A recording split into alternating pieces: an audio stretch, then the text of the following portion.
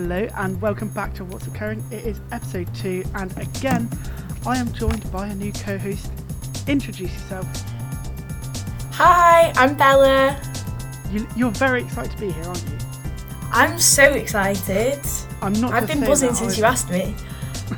Yeah, I have all of my notes prepared, I'm ready for this. When I say Bella's excited, I mean she literally has a book of notes. I turn up with like a bit of A5 paper and she has a book. And she sees... It's the same book I used to use for our radio shows. Yeah, back in the day, me and Bella used to present together, didn't we? So I thought it'd be good to have you back on the show to go through all of this week's news and, to be honest, mainly sport. Yes. It has been an amazing week. A lot of stuff going on there. Yeah. Shall we start with the Olympics? Absolutely. Yeah. Oh my God. Can we start with Tom Daley? Did you... Oh, I knew you would love it. I just knew it. It's so lovely to see him. And obviously, is it Matty Lee, his partner, the other diver? He's from Leeds as well, so, keeping it local. But, yeah, it was so lovely to see, obviously, them win gold for the first time. And as well, hearing about how his husband and son were so proud of him. And it's just a really lovely thought. Yeah, for those who don't know, Tom Daley won bronze in London, bronze in Rio, despite winning loads of world championships in between. And it's only now that he's won the gold, even though he's had time out, he's obviously had the coronavirus to deal with, he's had a son, he's got married. Like, in all that time, wasn't he I think he was 14 when he went to his first Olympics in Beijing. It is an incredible story. It is amazing. And as well, you could see... like when they showed, when they gave the medals out, he was so overwhelmed and so happy, and he was crying. Yeah, you can't help but feel proud. It's one of those moments. Lovely. I don't normally get emotional about sport or anything, but even neither. But it was to see him, because he's everyone's grown up watching him. Yeah. To see him finally get that medal was very sweet. But then, of course, plenty of other medals. It was Magic Monday, as they're now calling it. It was Magic Monday. 3 Mondays? 3 medals. 3 gold medals. On the Monday. On that Monday. So we had Adam Peaty in the best breaststroke, which, to be honest, I think everyone was expecting, but what it was amazing to watch. Oh my God. He's just so far ahead of everyone else. I'm convinced he's not human. That is amazing. He is... It's unbelievable. And he's set, how many world records now? Or he's consistently held? It's ridiculous. What I saw this morning, he has 5 of the 6 fastest 100-metre breaststroke times ever. So he's not only broken the world record once, he's effectively broken it 5 times.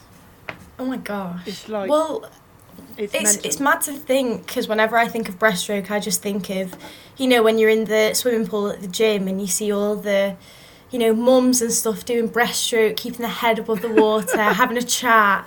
And then you see him doing it in the Olympics and you're like, oh, wow, okay, a bit different. Yeah. The other gold yesterday came from mountain biking, which I have to say looked very dangerous. Yeah, well, it was Tom Peacock who won it. Good knowledge. Yeah. And so about 2 months prior, whilst training, he'd broken his collarbone. And so to then recover from that and go on and win gold in the Olympics is amazing. Yeah. Then, of course, in the swimming, we had a big triumph again overnight because Britain came first and second, a 1-2, in the same race for the first time ever since 1908, which I have to say is impressive. Over 100 years, that's pretty good. Yeah, so... Pretty good from us. Let me just... It's a good sign, though, because I think a lot of people came into this Olympics with not a lot of hope for Britain. Maybe we peaked in London and then we've gone even further in Rio.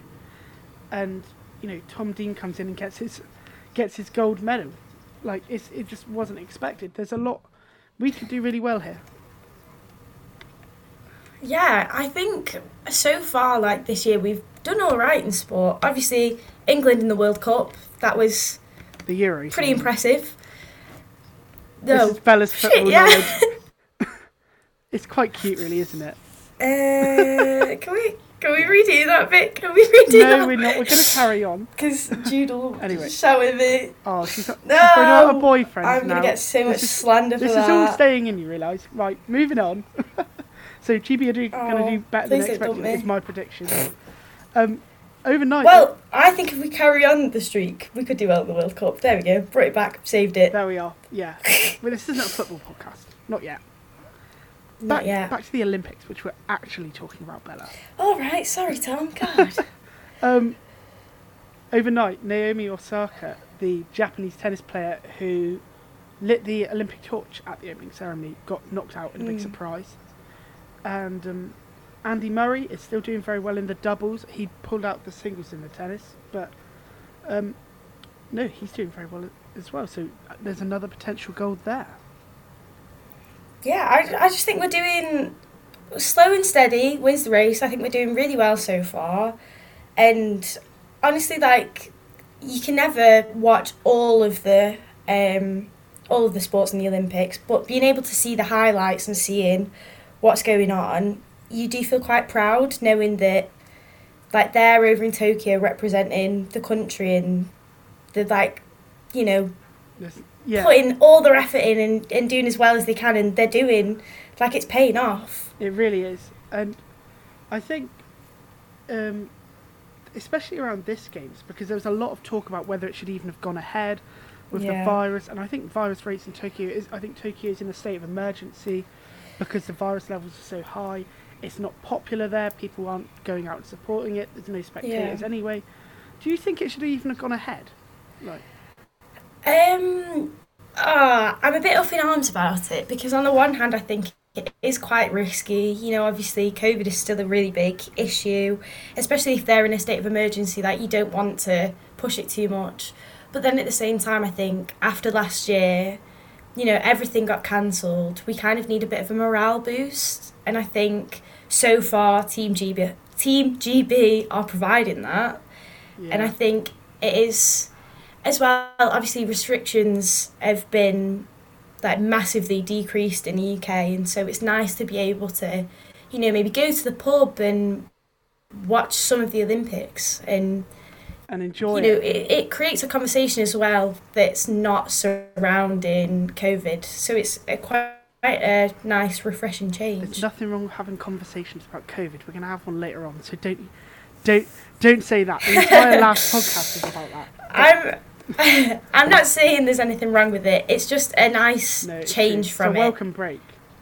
That said, we are going to move on now, and we are going to talk about the Prince Harry, because he has announced he is going to write a book, and there's rumours that there's going to be more than one book, and I haven't got the exact words in front of me, but talking about how he's not writing it as a prince, he's writing it as a man he's become.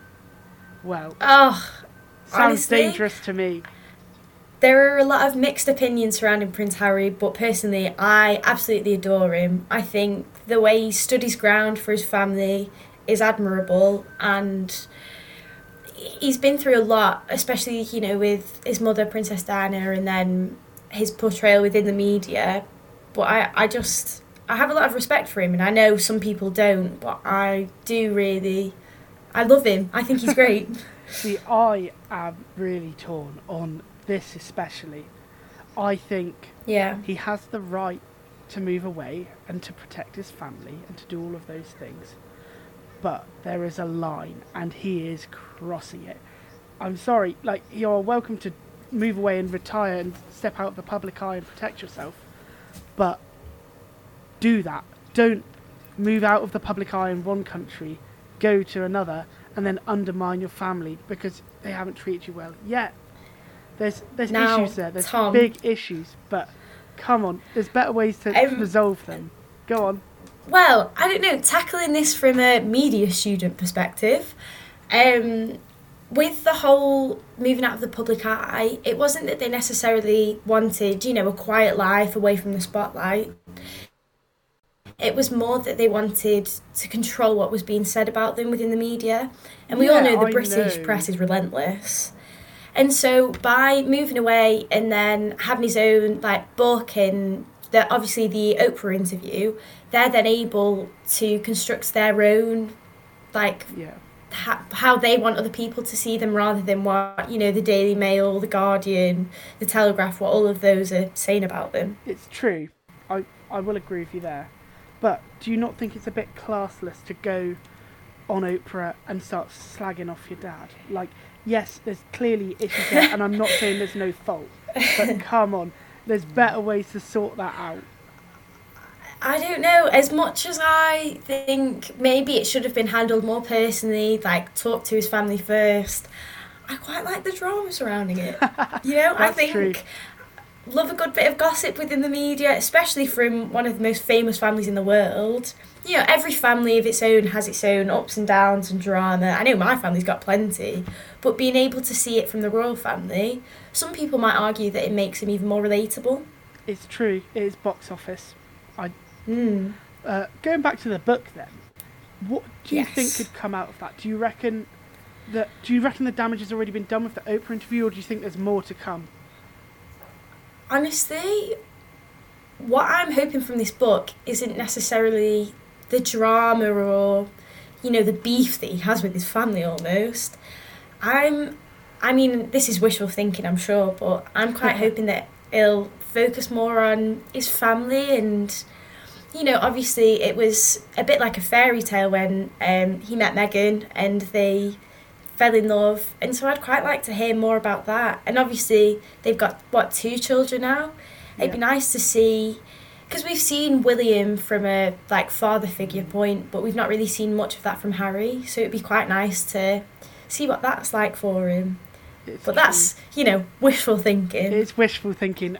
What's for certain is that when it comes out it will be making headlines in 2022. Well, it's already making headlines, to be fair, although everyone's taking different approaches towards it. So the magazine Elle, for example, I read an article that they'd written about it, and it was very much, here are the facts, here's what's been said. Harry stated that the royal family weren't blindsided, they knew that it was coming, and there we go, it's going to come out in 2022. Whereas the Daily Mail, on the other hand, again, they seem to be giving the facts, but they said that the royal family were unaware of his Megxit memoir. Yeah. And as we know, the whole Megxit ordeal has been brought up in the media plenty of times. But it will be interesting to see how, different newspapers and different media organisations focus on the topic and how they portray him within the media after the release of the book. Yeah. I want to move on again, and briefly we are going to talk about COVID. Because Absolutely. It's good news. The cases are falling. There's been 6 days of continuous falling cases. We're now down to 25,000 cases a day, where the government was predicting, or the government scientists rather, predicting 100,000 cases a day by now. I mean, it's good news, but can we relax yet? I don't know. I think the world as a whole can't necessarily relax yet, because it still is a huge deal that everywhere it's still affecting different countries. But the UK itself, I think now's the time. If you want to go to the pub and see your mates, the weather was still nice. Now's the time to do it. And I know I've been clubbing this past week since things have opened. Yeah, we went clubbing together. We went clubbing on Friday night, and I have to say, before I went, I was a little bit worried about catching something. But we're here, it's Tuesday morning, we're both clear, so is everyone else. COVID negative. We all had to have tests before we went, we're all safe. And as far as I know, nobody I know who went to the club that night has had a positive test. No, neither do I. And I think, obviously, mental health has been on a rapid decline during lockdown, and being like confined to one space, not being able to see other people has really, decreased morale, and people haven't been feeling great. But now that clubs are open, we face the whole different issue of, well, people are anxious to go in case they catch something. Yeah. But I think we're living proof that, although you do have those anxieties, it is possible to go and come out COVID free. No, you have to be careful, be vigilant, but yeah, clearly it can be okay. And I'm not one to downplay the virus. I've had it twice. It's not nice, but but no, I think I said last week there has to come a point where you start to unlock and do these things and maybe take more risks if you want to. And I think we're reaching that point, aren't we? Yeah, absolutely. I think it's about using, your common sense. If you're in a really crowded area and you feel unsafe, pop a mask on. Yeah. But if you're out, like, in open air, not that many people around, don't wear it if you don't want to. It's one of these. I think we're going to have to wait and see for a few weeks, because obviously things only opened up last Monday. Give it another couple of weeks and watch what happens then. Because I was on the train yesterday, came home, and yet there was a lot of people not wearing masks, which they are now allowed to do. But it'll be interesting to see how that kind of change in behaviour and just everything just generally being more busy impacts the case numbers. Yeah, absolutely. But I think, people have got to be sensible, and that's all that you can really ask for. Yeah. Right, I want to move on again now. This week I have been chatting to Ian Dale, the author of many, many, many, many books, as well as on top of being a full-time radio presenter and political commentator on Breakfast Telly, amongst many things.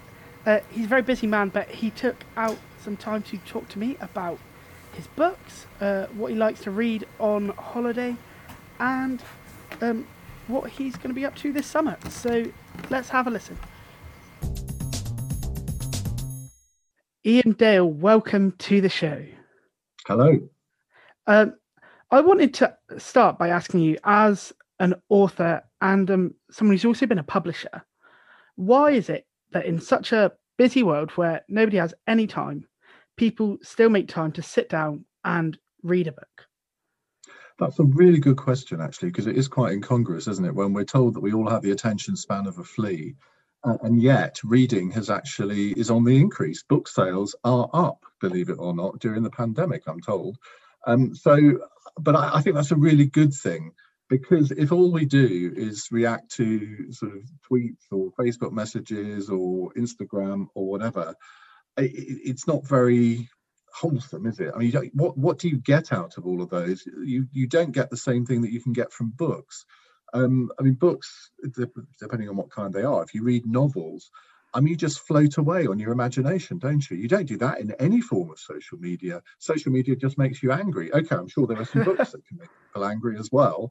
But the variety of literature out there is so massive. And I'm so glad that younger people in particular, I think, are still reading books, because I think we all imagined a time when people just wouldn't do that anymore. And you look at how Kindle sales have actually plateaued.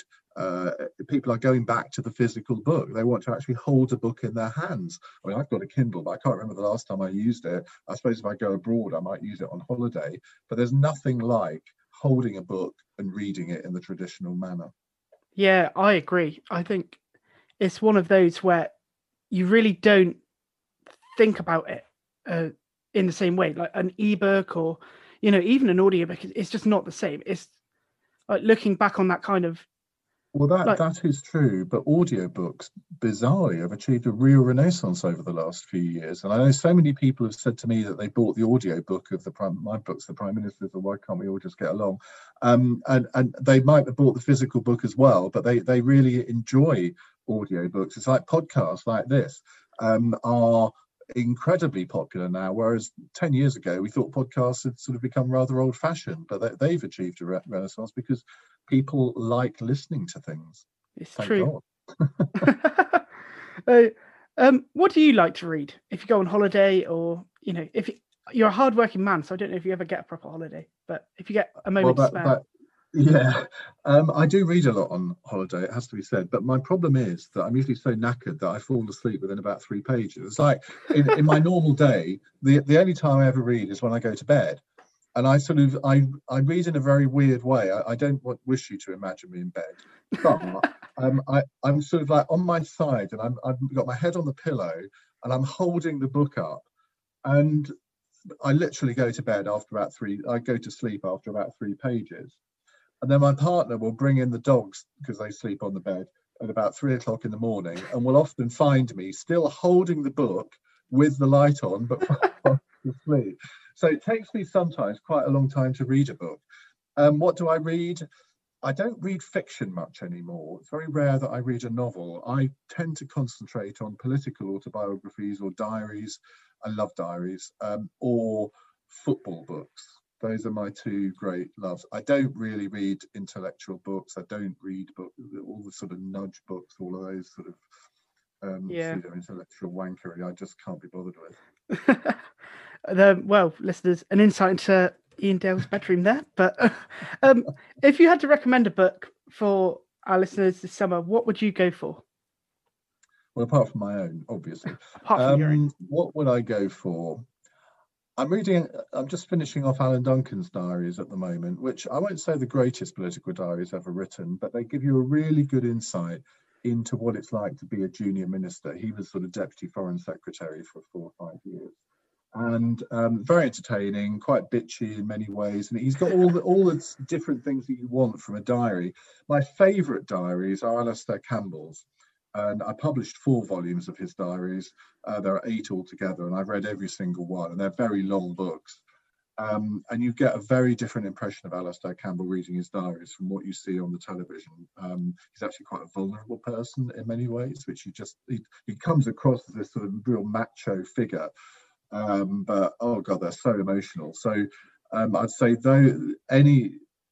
I'm not going to say necessarily start off at the beginning of his diaries. It doesn't really matter where you start, but they are a fantastic read. You know, it's funny you say that because I'm reading the most recent one now, and I've not read any of the others. I just started there, and I agree. For such a quite an angry man, some would say, you know, this big figure. He's very emotional and very open about his personal struggles. So yeah, I would throw in my lot with that one as well and agree. I want to move on now to some more political matters and the unlocking that's been going on. We're in the middle of the so-called pingdemic. You've been quite open about the fact that you think people should be wearing masks, people should be cautious. I think you even called an MP irresponsible for saying she wasn't going to wear a mask. Why is that? Well, I don't like government taking control of things. I've always been somebody who believes that people are better able to make their own decisions rather than necessarily be dictated to by governments. But in a pandemic, all that has to go out the window for a bit. Sorry, excuse me.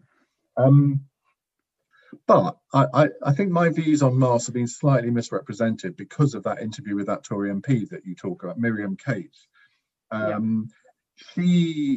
Her basic point was that people have a human right to see her face, and that's why she wouldn't be wearing a mask anymore. Oh dear. And I thought, well, that is utterly ridiculous. Now, I actually agreed with the Prime Minister removing the mandatory status of mask wearing on July the 19th. But the clip that LBC put out from that interview was the one where I accused her of being, I think, stupid, irresponsible and dangerous, or were some of the words I used. Because I do think it is irresponsible if you don't wear a mask at the moment. Not everywhere. I think we've all moderated what we do. But I will still wear a mask if I'm on public transport, if I'm in a confined area, in a small shop, for example, if I'm in a taxi, if I'm in a train carriage and there's no one else there, no, I'm not going to wear a mask.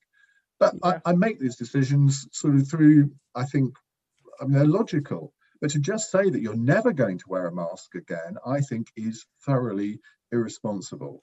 At some point, all of the restrictions have got to come to an end.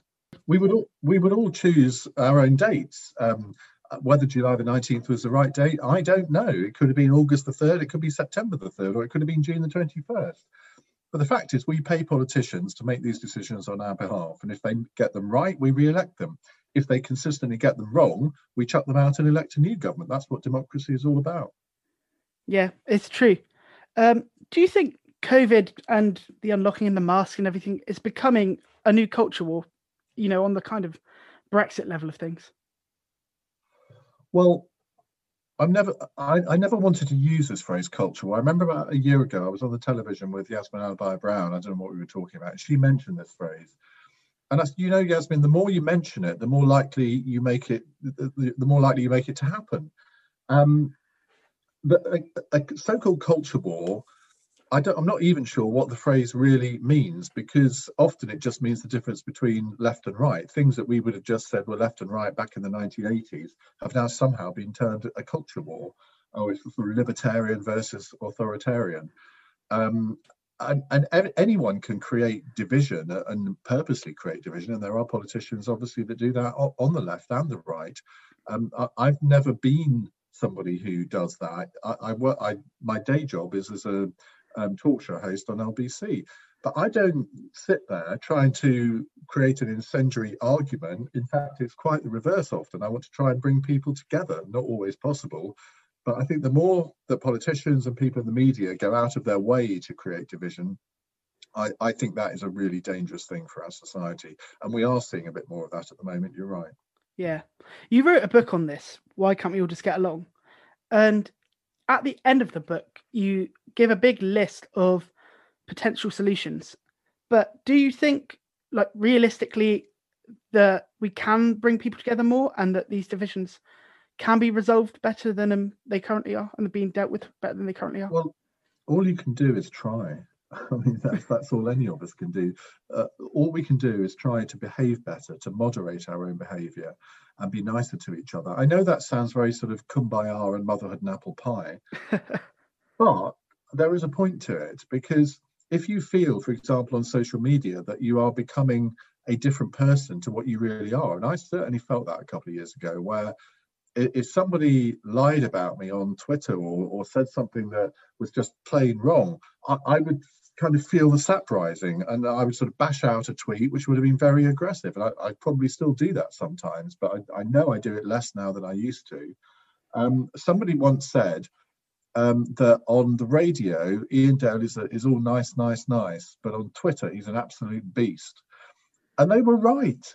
And that was part of the reason for writing the book, to be honest, because I thought, well, I know what, I mean, I'm over 50 years old. I know what my personality is. I know what my real personality is. I don't try and put on a different personality when I'm on the radio.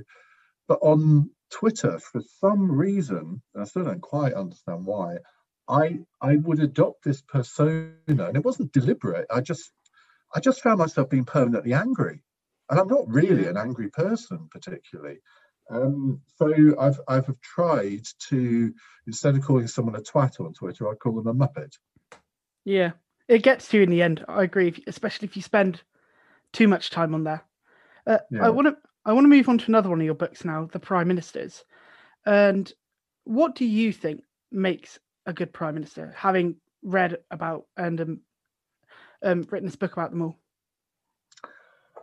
Well, I didn't write all the essays. I wrote the one on Boris Johnson. 54 other people wrote the others. But it was quite interesting when during the editing process, seeing all the different themes that emerged.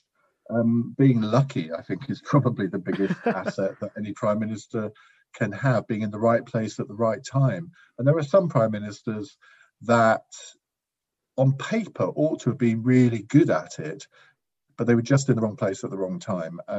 Jim Callaghan, for example, who was Prime Minister before Margaret Thatcher, was a good example. He'd been Chancellor, Home Secretary, Foreign Secretary. He had all the attributes to be a really good Prime Minister. But events just dictated that he was on a losing wicket right from the start. He was at the fag end of Harold Wilson, who had been Prime Minister for 6 years in the 60s and then another 2 years in the 70s. And whenever you are a Prime Minister taking over from long-term prime minister like John Major took over from Margaret Thatcher, Gordon Brown took over from Tony Blair, you're never going to compare, I'm afraid. Gordon Brown ought to have been a really good prime minister, but he wasn't. I mean, you could say he was in the right place at the right time with the financial crisis, which I think in retrospect he will be seen as handling much better than maybe people thought at the time. But he just didn't have a lot of the attributes that you need. One thing that you need is not to be a control freak. And Gordon Brown was an ultimate control freak who couldn't make decisions. Theresa May was exactly the same. They both accrued power into Downing Street, but you could never get decisions out of them.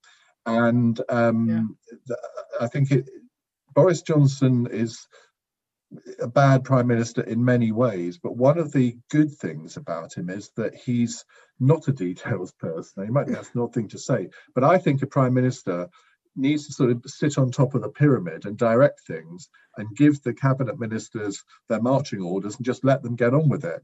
And I think he does that more than possibly most recent prime ministers have done. I think you've got to have a broad canvas as a prime minister and not get obsessed by the detail, not try to control everything through number 10.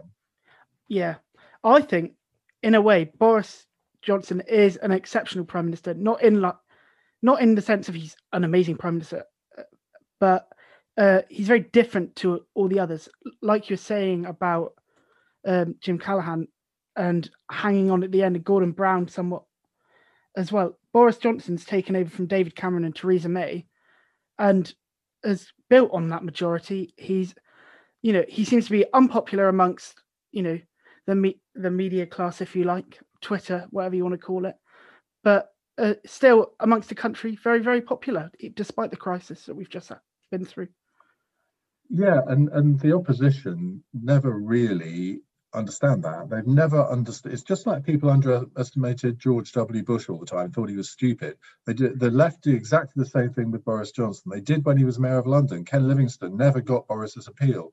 Westminster journalists, the same. They don't see what his appeal is outside the M25, or just walk down a street with him and you can see his appeal. People want selfies with him. He's got it, whatever it is. And that is a really big thing for a prime minister. Yeah. Where does he rank amongst all the prime ministers that there's ever been? It's far too early to say. I mean, I know that's a cop-out of an answer. When he became prime minister, I thought he would either be a brilliant prime minister or a terrible prime minister.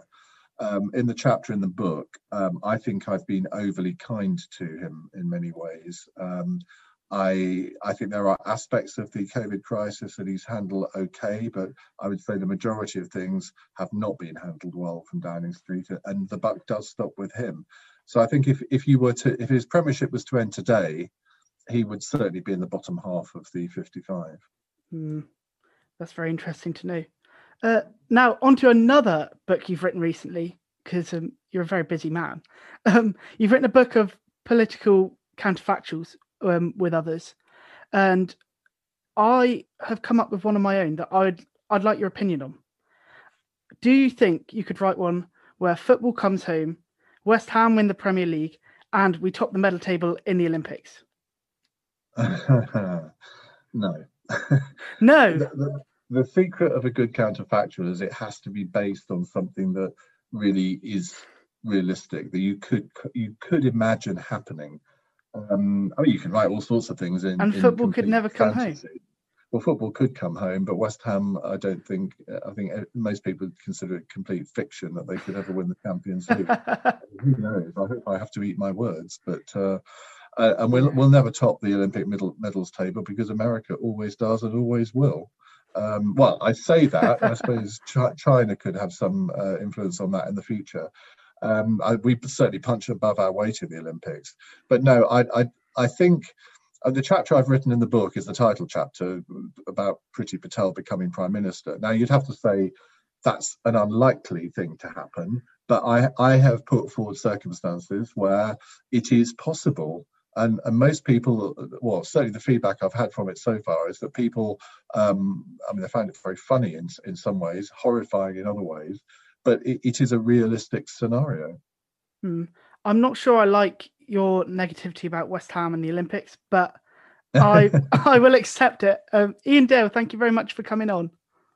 Thank you very much indeed. Cheers.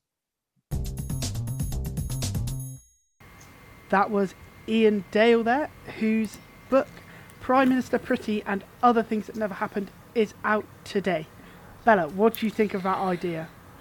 Oh, thank God it's never happened. Like, right, don't get me wrong. I am, feminist. I'm all for female empowerment. I love seeing women be part of politics. And if Priti Patel did become PM, I think she'd do a really good job. And she'd, get done everything that she'd, set forward kind of thing. She'd achieve everything that she wanted to. On the other hand, I would hate everything that she did. And the thought of her being Prime Minister kind of makes my skin crawl. People moan about Boris Johnson. Not a huge fan of the idea. Can you imagine? Can you imagine? She is the definition of a weapon. I'm terrified by her. Oh my God, that's brilliant. Yeah. It would be dangerous. But no, I was talking to you in there about books and summer reading. The reason I had you on this week, Bella, is because I know you are a bit of a book freak. So I am a bit of a book freak. Do you have any recommendations for the listeners? Because I feel like you've probably got some better ideas. Okay, I do. Well, so I have kind of two recommendations.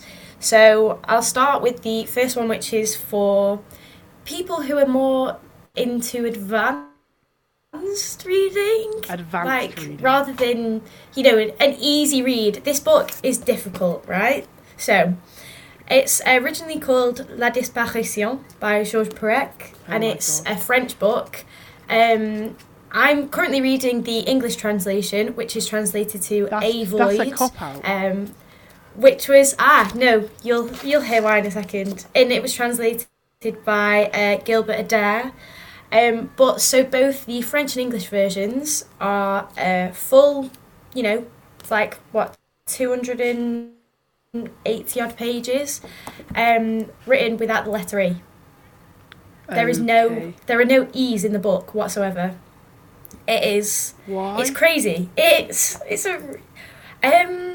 Honestly, not too sure. What is this? From what I found, it's a book without letter in it. So if you think about, the words in English that we have, a lot of them have E's in them. Then if you think about French, even more words have E's in them. So I honestly don't know how he's pulled it off. Georges Perec, I don't know how to pronounce his name quite, but, we'll go with it.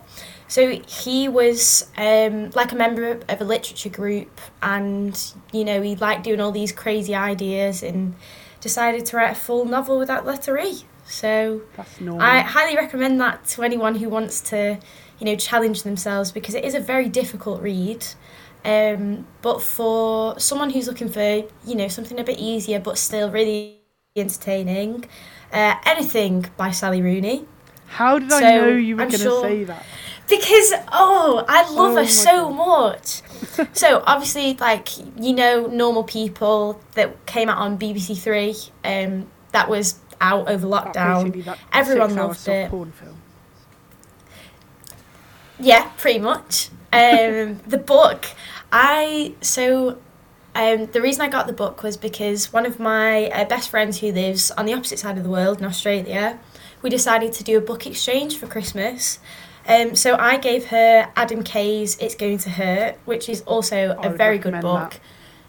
Yeah, it's brilliant, isn't it? Oh, amazing book. But she sent me Normal People by Sally Rooney and read it, absolutely loved it. I literally cried when I finished it because I wanted to read it over again. Very sad, I know. And then I also didn't realise that I had another book by Sally Rooney that I'd bought a year prior while I was on holiday in New York. I'd bought a book for the flight home, and it was that. And so I read that recently, absolutely loved it, sent it over to my mate who's at uni in Oxford. She read it in 6 hours. And she texted me afterwards and she was like, I'm drunk and I'm crying, but oh my God, that book was amazing. So I think we're getting a bit more of an insight into Bella's life here than anything else. Yeah, but honestly, Sally Rooney, she's a wonderful author. She's also got another book that was released in 2020 called Two Stories, and a book being released this year called Beautiful World, Where Are You? Recommend her. Have you finished that Sally Rooney promotional advert? She paying more than I am or something? No. I would promote her for free any day of the week. I would shout her name from the rooftops. She's amazing. Right. Well, I'm going to give my cheeky plug now, and this is clever, because I'm going to recommend Lobby Life by Carol Walker, which I've been reading this last week, which is in itself a very interesting read. It's all about being a journalist in Westminster and what access you have to the Prime Minister. And when I say access to the Prime Minister, like, say there's days where they'll go, if the Prime Minister's on a foreign trip, they'll share a plane, they'll go drinking with them, they'll chat to them about their family and stuff like that. So there's loads of great little stories about stuff like that, and a lot of journalists getting drunk and doing silly things. I can kind of see you doing that in the future, Tom. I can't lie. No. I feel like you'd be very good at that kind of job. No, it's a history of that, but also most importantly, I'm speaking to Carol Walker about said book next week on the podcast. Ah, very nice. Very smooth. You slipped that right in there. But no, seriously, good book. Very. We're going to go back to the sport now, and I want to talk about cricket, which I can't imagine you are an expert on. Yeah, I mean, we've already, witnessed my blunder towards football, and that I'm somewhat interested in. Cricket, my only experience with cricket really is I went camping with my family once and we played cricket, but we didn't have the little wicket, is it? The bit on the top? Yeah. What's the... Yeah. Bales. Yeah. We used a wine glass instead, a plastic wine glass. And that's all I know about cricket, that you can't use a wine glass because it doesn't work. That's literally it. And you can't hit the thing with the ball or the bat, and they wear white. Just stop talking. There we go. Just stop talking. Okay. The reason I want to talk about cricket is because for the first time ever at the weekend, I went to a cricket game. It was at Headingley Stadium, yes. in Leeds, where we live. And it was a game of the new type of cricket, the 100, which, if you don't know much about cricket, basically, it's normally very long and drawn out. But this is very quick. It's 100 balls, and you have to score as many as you can in those 100 balls. So it's very fast, very furious, and I have to say, it was a great watch, and I would recommend it to anyone. I will give it a go, as someone who doesn't really enjoy cricket that much. I feel like I could get behind it. I looked into it a bit when I saw it on your sheet of notes, and it looked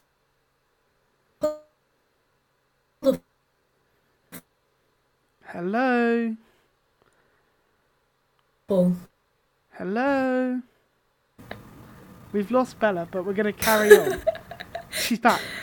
We're going to carry on because I'm soldiering through these technical difficulties now. I don't care. So, no. I think you were saying it looked nice, which it was. Yeah, it did. I would recommend it, and I think it is going to be very good for the future of the sport. So that's just my little recommendation to get everyone to go and see the 100 cricket, which had some very good players in as well. Right, moving on again. Dominic Cummings. He's an interesting figure. He, he loves the drama. He is in the spotlight at the moment, and he is literally one of the only people that can make me speechless. I can hear the frustration in your voice. Yeah. He has an ego, the man. So last Tuesday he gave an interview to the BBC, which was an hour long, and it was jam-packed. He basically talks about his trip to Barnard Castle and how he didn't tell the whole story at the time because there was actually security problems at his London home, which meant he had to move. but he basically had no reason why he didn't tell people at the time. He said that anyone who was certain Brexit would be a success had a screw loose, even though he was the architect of Brexit. And he also said that he had, with a group of other people in Downing Street, realised Boris Johnson was an idiot, took advantage of that for their own personal benefit because they knew they could get him to do whatever they want. And when he was in government, just within a few weeks of him becoming Prime Minister and winning the election in 2019, they wanted to overthrow him. I mean, wow. Oh. So, I'm sure you'll get this a lot, Tom, as well, but being a student, people of older generations generally think that you're going to be, really left-wing and think the right wing is ridiculous and not agree with anything that they say. And sometimes, the government comes out and they're talking sense and they, say things and I agree with them. But that doesn't happen often. I can wholeheartedly say this and mean it. This government is a shambles. It is mad. Now, don't do government bashing here. Fair. You don't, I do. Well, maybe I think, do, but... I think between them, they have, good enough educations. They've been educated at some of the best universities in the world. But they just never seem to get it right. And especially hearing what Dominic Cummings has to say about our literal Prime Minister is somewhat terrifying. Here is my only qualm with the whole thing. Yes. So, don't get me wrong. I think Boris Johnson is useless and one of the worst Prime Ministers we've ever had. But is it not a bit rich for all these people who hated Dominic Cummings more than probably most people in government ever? Like, he was one of the most hated figures ever. Yes. And he's now, every word he says is taken as God's truth. Yeah, I think, don't get me wrong, I love bashing the government and I, love making my opinion heard on that when the time is right. But I do also think people hear what they want to hear. Yeah. And whether or not what you're saying is true, I think people do like the drama surrounding it. Like we spoke about the royal family, people like the shock value and the shock factor, and that's what Dominic Cummings is giving. Yeah. And like the media's going to eat that up. People on Facebook are going to love it. It's, it is just, it is all for show, really. Yeah, I agree. Here, my assessment of it all is probably one that I think a lot of people would share, in that I think he did it because he wanted to be back in the headlines. It was a publicity stunt. It's worked in a way, but I don't think it changes anything for Boris Johnson. People know he's an idiot. People know these things about him. Yeah. What is that noise? I think my laptop's just started trying to Sounds cool like a itself washing down. machine. It's It's fine. genuinely just my laptop. Are you launching a rocket? I'll close some tabs. It's and see fine, if it that doesn't works. I've only matter. got But, one tab open. No, what I was trying to say is Boris Johnson, people know what they're getting. People know what they think of him already. They know he's an idiot. They know he says these horrible things about people dying and COVID only killing old people. They know he changes his mind all the time, and they don't care. Well, whether you understand that or not, I think that is the reality, don't you? Yeah, I think so. Obviously, when he was the mayor of London, he had this very childish and friendly persona with his messy hair, and he's kind of kept, since being Prime Minister, he's kept that persona, and a lot of people won't take him seriously because of that. But then they'll also see him making a blunder and messing things up and think, oh, well, that's just Boris, that's what he does. We can't change it at the moment. There's not a general election going on. It's true. So, I think Dominic Cummings probably came out worse for that interview than Boris Johnson, just because he seemed so arrogant, and to think that he could overthrow a Prime Minister with his little group of friends and literally openly confess that he manipulated a Prime Minister for his own personal gain. To be honest, what I don't have a lot of sympathy for Boris. I know he's gone through a really tough time being Prime Minister during the pandemic, but generally I don't have a lot of sympathy for him. But knowing that the staff below him are treating him this way, you do feel kind of bad for him almost. I mean, I don't feel bad for him. I think it's politics, and that's just what happens. Yeah. But it is pretty... Yeah, I get what you mean. I wouldn't want to be in his position. True. Yeah. Sorry. No, it's right. We're going to move on to our final thing, which is also Boris related. Dawn Butler, the Labour MP, big fan of Jeremy Corbyn, was in Parliament and called Boris Johnson a liar. She got chucked out for doing it because that's the protocol. The Speaker has to throw you out if you use the word liar and you refuse to retract it, because obviously it's a very strong term, especially if you're in a democratic parliament. But a lot of people have got quite angry about this, saying Boris Johnson's proved to have lied on multiple occasions. Why can't you call him a liar? Honestly, politics. Bella hasn't got an answer. Bella hasn't got an answer. I don't know. I do think that Boris has been, a little bit shady, a little bit sketchy in the past. And yeah, I guess you could argue that he has lied on some aspects, saying, we're going to get through this as a country and we're going to stick together. But then seeing that he's actively said, who can we risk to lose? Like, who don't we need? Yeah. And I think you could argue that he's a liar in that sense. Lockdown. I think there's a lot of stuff about Brexit, the whole 350 million thing. I mean, we're not getting into that because, frankly, life's too short.